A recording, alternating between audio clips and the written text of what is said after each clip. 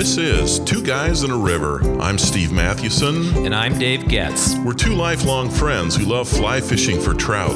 Our podcast is all about helping you catch more fish and deepening your love of the time you spend on the river. We are Two Guys in a River. For the love of fly fishing. If you're new to fly fishing, one of the most bewildering, intimidating experiences is to walk into a fly shop and see the display of flies.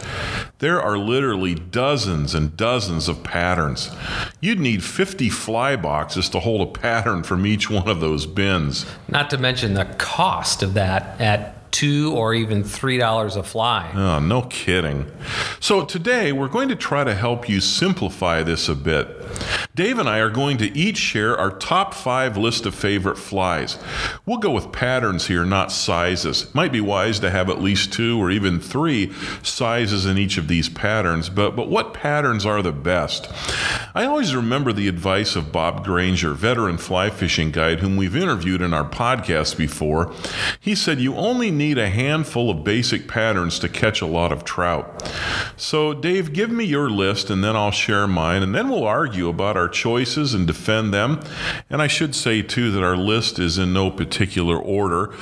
So number 1 and number 5 doesn't mean that this is the first fly I'd have, but we're just picking our top 5 flies. So go for it, Dave. Okay, number 1 is the beadhead Prince Nymph. The second is the blue-wing olive or the blue-winged olive. Third is red copper John.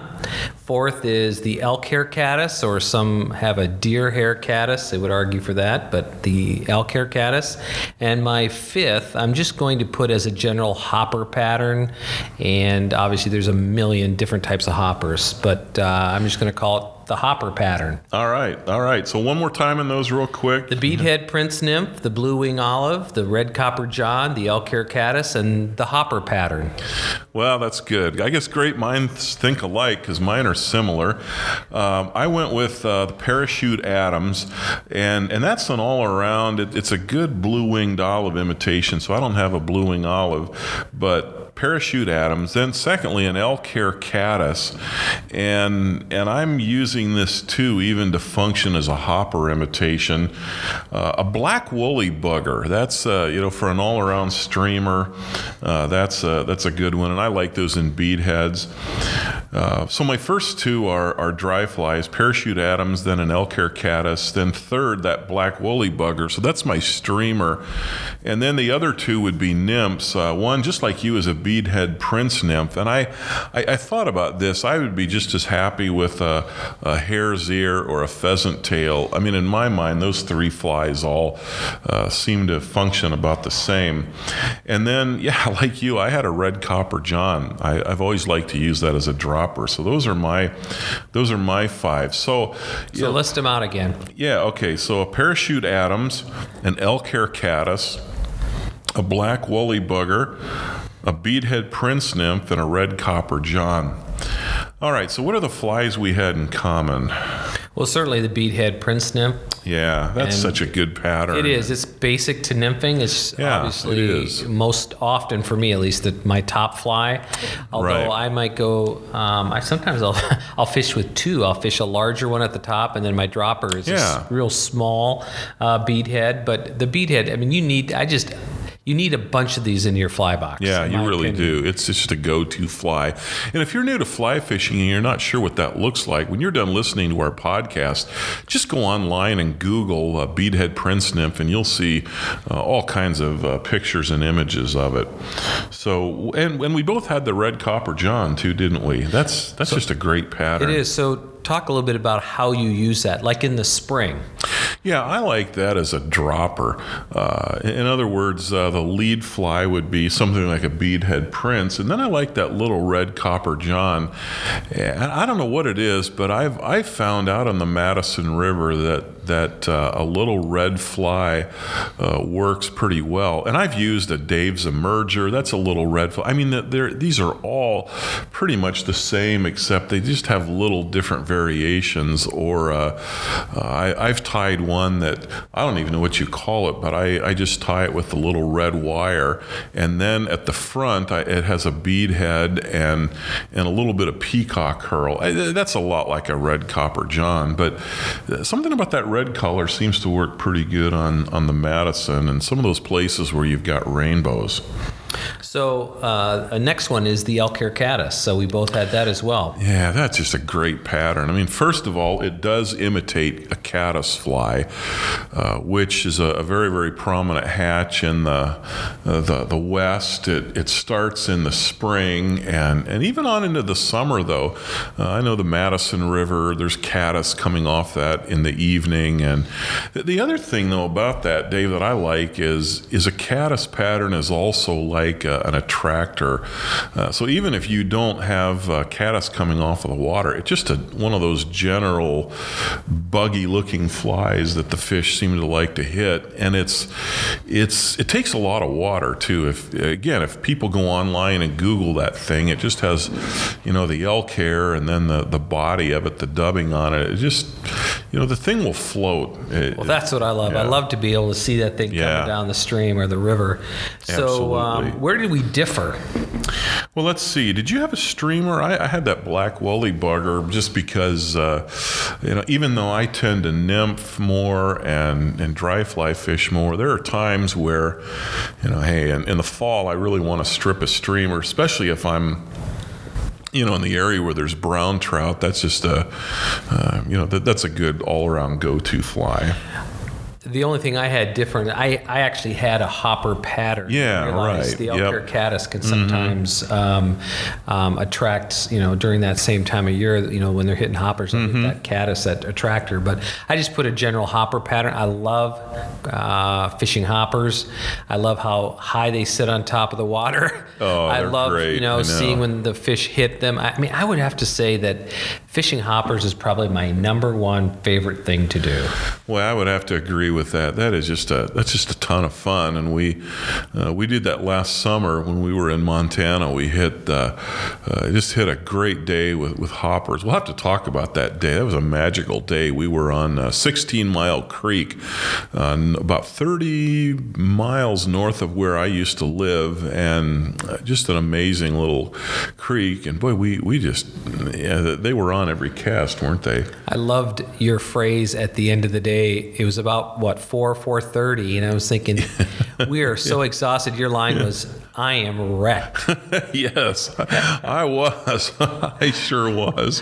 It was just a terrific day. I saw a couple mink, and we did see a rattlesnake that day. But that was just a terrific day. That was a great day. Top 5 days ever. Oh yeah, for sure. Probably in my top 3. That was just amazing. But yeah, the hoppers were great. You know what? There was one point at which I think I snapped off a hopper, and so I just quick tied on an elk hair caddis, and I caught him on that too. So that's why, I like that fly as well. Okay, so where else did we differ? I think that was it. You had a blue-winged olive, didn't you? Right. So, and that's good. Sometimes when you have blue-winged olives coming off the water, while a parachute Adams is a good all-around imitation, or at least will substitute for an imitation, there's times where you really want a more, specifically a blue-winged olive pattern that looks a little more like that fly. A parachute Adams is kind of it's a catch-all. Yeah, it really is. And I've caught a lot of brook trout on those little, number size 14 Adams or size 16 Adams. Oh, and yeah. They're wonderful to see, especially the parachute version of that. The thing is with the blue-winged olive is you definitely need a parachute, or else you're never, the parachute blue-winged olive, or you're never seeing that thing coming down the water. That's so true. Even with an Adams, it's that way too. Well, let's talk about our our next 5. So this is bonus material. We're gonna, if these are the first 5 flies we just have to have in our fly box, what are the next 5? So I'm curious, what's your list? Well, I began with the beadhead pheasant tail. Now you included that in your first list, with the general bucket of the Prince Nymph and the beadhead, as well as the gold-ribbed hare's ear. Yeah. But I put that in my second list. And that's different enough too that sometimes they'll hit whatever, whether it's a beadhead prince or a hare's ear or a pheasant tail. But you're right. There are times though where that may be the preference, and fish will like that. It just looks better to them than a beadhead. Yeah. The second was a general egg pattern. When we fish in the spring, we're fishing the spawners. Right. Sometimes that will be our top fly, but often it'll be the dropper. Mm-hmm. And there's all these different ways to build or tie that kind of fly. But I love the egg pattern. The third is the San Juan worm, the trusty old San Juan worm. Yeah. I can't tell you how many fish I've caught on that on days when they weren't hitting much, and next thing you know, you put on that San Juan worm, drop that thing, or even as a top fly, and next thing you know, you have a nice rainbow on. I then put the Parachute Adams, and then after that is when I did the black woolly booger. Hey, wait, so you actually have 6, right? Oh, did really? Beadhead Prince. Cheater. All right, the beadhead pheasant tail, the egg pattern, the San Juan worm, Parachute Adams. You're right. The black woolly booger. No, that's 5. No, okay. Well, see, all that proves is what I already know, that I can't count, but I'm not good at math. All right, so those are your 5. Here are my 5, and it's just funny. Maybe it's the fact that we fish together, that we pick each other's good or bad habits up. But my list is similar, although... As long as we don't pick each other's nose. Oh, yeah, gross. All right. Sorry, that was so bad. that was really bad. It's too bad we can't edit that out, but it's too late. So moving right along, let me get to my list, and it's very similar, but my first fly is different. So here are my second 6. Pale Morning Dun. Yep, that's good. Grasshopper. Yep. Egg pattern. Yep. And then I put down a black ant. I like those terrestrials. I'll talk about that in a minute. And then a San Juan worm. Oh, wow. You got the San Juan in there. So I think we got 3 out of the 5. So again, Pale Morning Dun, grasshopper, egg pattern, black ant, San Juan worm. So the common patterns we had there, I guess we've already talked about a couple of them, but we like that egg pattern. And that's great. If you're fishing in either the fall and you've got brown trout that are spawning, that's a good pattern. In the spring, when the rainbows are spawning, we've just killed them sometimes on the Madison River, the lower Madison, especially in the bear trap, using an egg pattern. And that's where I like to drop off that little red copper john. So I'll have the egg pattern as my lead fly, and then the little red copper john. Or I've sometimes, like you say, I've used the egg pattern as a dropper off of a beadhead prince. Yeah, it's great. So the one I didn't have in that second list, but I wanted just to mention as an honorable mention, is that spruce moth that we found last summer. Wasn't it? Yeah. Wasn't it last summer that we got that? I like that a lot. You got that. Usually you're the one who's taking the initiative on the new flies. So you found that spruce moth. That thing really worked well. It worked all day on 16 Mile, and it worked in other places, like on the Yellowstone, it worked. It sits nice and high in the water. It does. It's just part of that category that I would call just a big, attractor pattern. And when you hear fly fishers talk about an attractor pattern, what they mean is a fly that is kind of an all-purpose general. It's not specifically meant to imitate a caddis or a blue-winged olive, but it just looks big and buggy. You can see it. I was also tempted to put down a humpy, like a red humpy or a yellow humpy. Again, it's just a lot of hackle. It just looks like a big bug, and those things, they take a lot of water. You can see those. So there's a number of those attractor patterns. Do you ever use you've mentioned before, a Royal Coachman? Oh, yes, I meant to say that too. That's another great attractor pattern, a Royal Coachman. And I like the Royal Wolf, which Lee Wolf gets credit for it, although he really really didn't invent it, but the Royal Coachman has these white wings, but the Royal Wolf uses, I think it's white calf hair. They're a little bit more challenging to tie, and I really stick with easy patterns, and that's one that I'll buy. But I've used that a lot, and it still works really well at places. Yep. I think we should point out in this moment that Steve and I are definitely two different types of fly fishers. Steve ties some of his flies, not all of his flies. Right. But you tie. I really have never tied. I've taken classes, I've tied a few, but I've never made it part of my fly fishing experience, mostly because I just figure, if there's people brighter than I am and I'm willing to pay $2 a fly to have somebody else do it for me, and I don't have the patience to do it. But people identify with certain aspects of fly fishing, and some people really latch on to the tying piece of it, and they're more nerdy than I am when it comes to insects. But so I'm always willing to learn and always willing to buy. That's it. And I'm not a hardcore fly tyer either. I've really over the years just picked a handful of patterns that are pretty easy. Well, like a San Juan worm. I mean, all that is really a little piece of yarn. Yeah. And then you tie it on with a little bit of string and light both the ends with the match so that it kind of looks like the head of a worm. It's like, man, that's so easy. And even things like a little red copper john or even a big woolly booger, those are really easy to tie. Some of the more intricate patterns like a Royal Coachman or a Royal Trude, Royal Wolf, those are more tedious, and I'm just not that patient. But hey, let's talk about that San Juan worm. Why do we like that? I like it because, especially when water is a bit muddy, or there's a little bit of color in the water. But it seems to work well especially in water that's that is not as clean. It really does.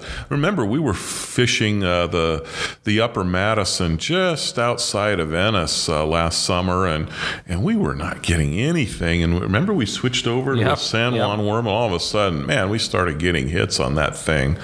So that's a good one. There's a part of me that always thinks, should I be putting on a worm? I'm a fly fisher, and but it is an imitation, so that's it is a fly. It's an imitation. And if you're catching fish, you put it back on. So, the San Juan worm is a great fly. Often in the spring, we'll use it as well. Sometimes we'll drop it off the egg pattern. Yeah, that's right. Did you have anything else in your list that I didn't that we ought to talk about? I don't know. I listed the beadhead gold-ribbed hare's ear, which you've mentioned as well. But I don't think that there's anything else. There's so many other types of flies out there. Yeah, there are. Now, I mentioned one that actually I know is a favorite of yours. I mean, the black ant. Yep, I mean, any of those terrestrials, little beetle patterns, egg patterns. I don't know about you, but I've had good luck dropping those off of a grasshopper. So even though the hopper's riding on the surface, you put a little beetle or a black ant on the end, and boy, the fish really like those. I've seen them come out of the rocks because there's also a flying ant. Yeah. And I've seen them, you can see them underneath the water, and dart out from the rocks and grab that and it's floating. Sometimes it'll sit right underneath the surface, right in the film. But it's just a terrific, a second as a dropper. I love it. It really is. Hey, one final fly I wanted to mention, it was on my list, and that's a pale morning dun, or it usually gets abbreviated. People talk about PMDs, that's pale morning dun. And that's different enough. It's kind of a lighter translucent color, almost a whiter color, and if you have pale morning duns coming off the water, no general pattern like an Adams or an elk hair caddis is going to work for that usually. So a PMD pattern is another one to keep in mind. Usually, when do they come off the water? Are they done by about 11 o'clock? They are often in the mornings. That's when I've had some success. Although a few times out on the Owyhee River in eastern Oregon, my son and I fished. I remember one time late in the afternoon, my son, who was in high school then, my son Luke, said, "Hey, Dad, there's one of those pale flies." And I looked up. Sure enough, there was a pale morning dun. So I put about a size 16 or 18 PMD on his, on his line, and wouldn't you know, he caught a couple of nice browns on that. That's wonderful. That's awesome. Yep. I guess the key thing is, wouldn't you say, Dave, that when you go into a fly shop, don't be intimidated. I mean, here's all these bins, but you're really looking for a small number of basic patterns, and if there's something that's really hot that the fly shop recommends, well, we'll try that out. But if you stick with these ones we've talked about, you'll be okay. Absolutely. Now there's some different types of streamers, but everybody has their own story about their fly. That's it. And it's the only one that will work on this stretch of river. And you have to have this one tiny green thread. If you don't, they don't hit it. Yeah. You're like, please. Yeah, right. Don't buy that for a second. Exactly. I would say of all the years I've been fly fishing, there have been a handful of times where someone has had something that was so unique that in that moment they were only hitting that. So it does happen. Right. But man, the number of times is so rare. Exactly. That's so true. All right, that'll do it for today. What are your top 5 flies? Please tell us by going to twoguysinaRiver.com and commenting on this podcast link. What's on your list? Also, be sure to follow us on Twitter and like us on Facebook. And also, you can follow us on Instagram and subscribe to our podcast via iTunes if you have an iPhone, or Stitcher if you have an Android. Thanks again for listening. I'm Steve Mathewson. And I'm Dave Getz. Until next time, we are Two Guys in a River. For the love of fly fishing.